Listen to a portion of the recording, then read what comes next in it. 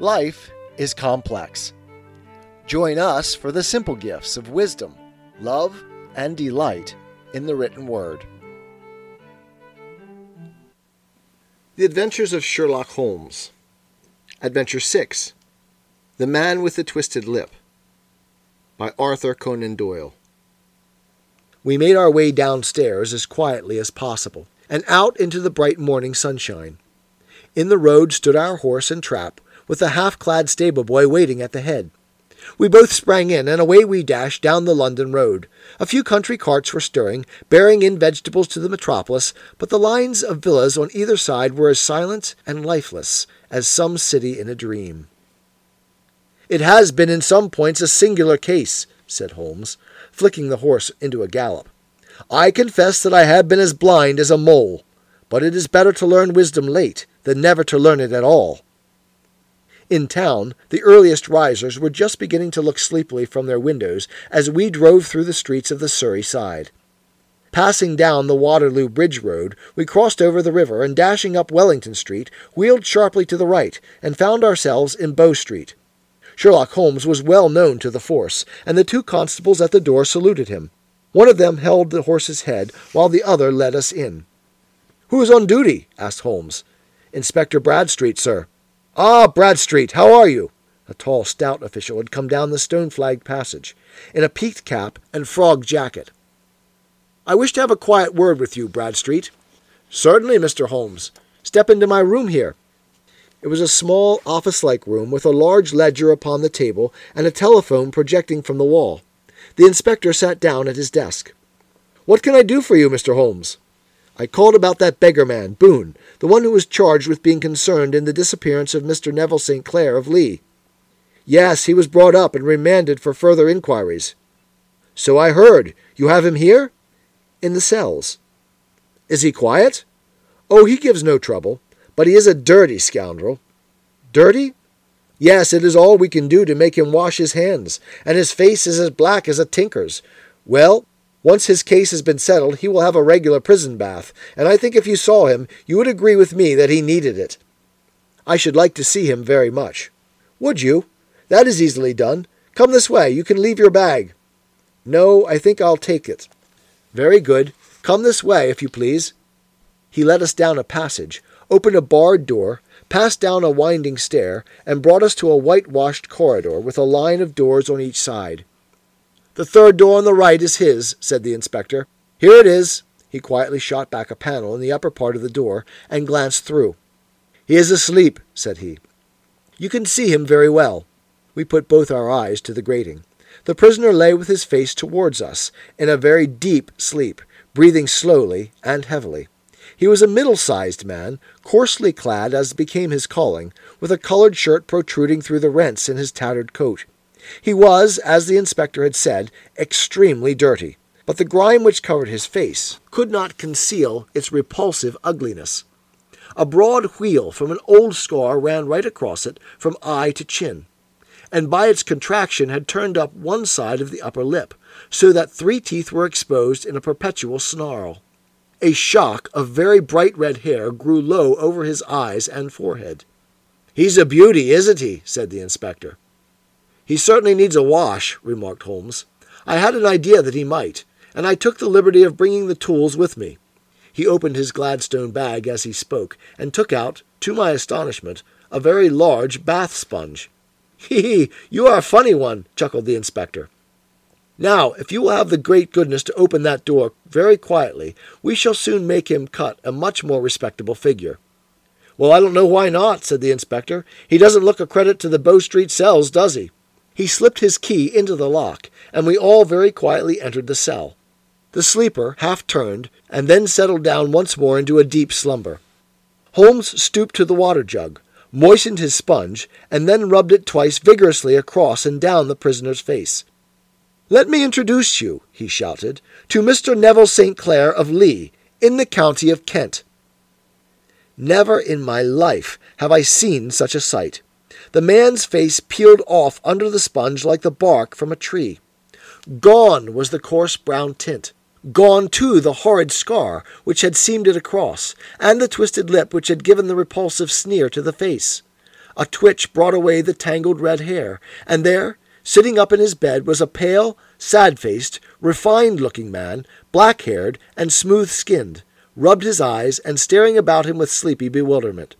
Then suddenly realizing the exposure, he broke into a scream, and threw himself down with his face to the pillow. "Great heaven!" cried the inspector. "It is indeed the missing man. I know him from the photograph." The prisoner turned with the reckless air of a man who abandons himself to his destiny. "Be it so," said he. "And pray, what am I charged with?" "With making away with Mr. Neville St. Oh, come, you can't be charged with that, unless they make a case of attempted suicide of it," said the inspector with a grin. "Well, I have been 27 years in the force, but this really takes the cake. If I am Mr. Neville St. Clair, then it is obvious that no crime has been committed, and that, therefore, I am illegally detained." "No crime, but a very great error has been committed," said Holmes. "You would have done better to have trusted your wife." "It was not the wife. It was the children," groaned the prisoner. "God help me! I would not have them ashamed of their father. My God, what an exposure! What can I do?" Sherlock Holmes sat down beside him on the couch, and patted him kindly on the shoulder. "If you leave it to a court of law to clear the matter up," said he, "of course you can hardly avoid publicity. On the other hand, if you convince the police authorities that there is no possible case against you, I do not know that there is any reason that the details should find their way into the papers. Inspector Bradstreet would, I am sure, make notes upon anything which you might tell us, and submit it to the proper authorities. The case would then never go into court at all." "God bless you!" cried the prisoner passionately. "I would have endured imprisonment, aye, even execution, rather than have let my miserable secret as a family blot to my children. You are the first who have ever heard my story.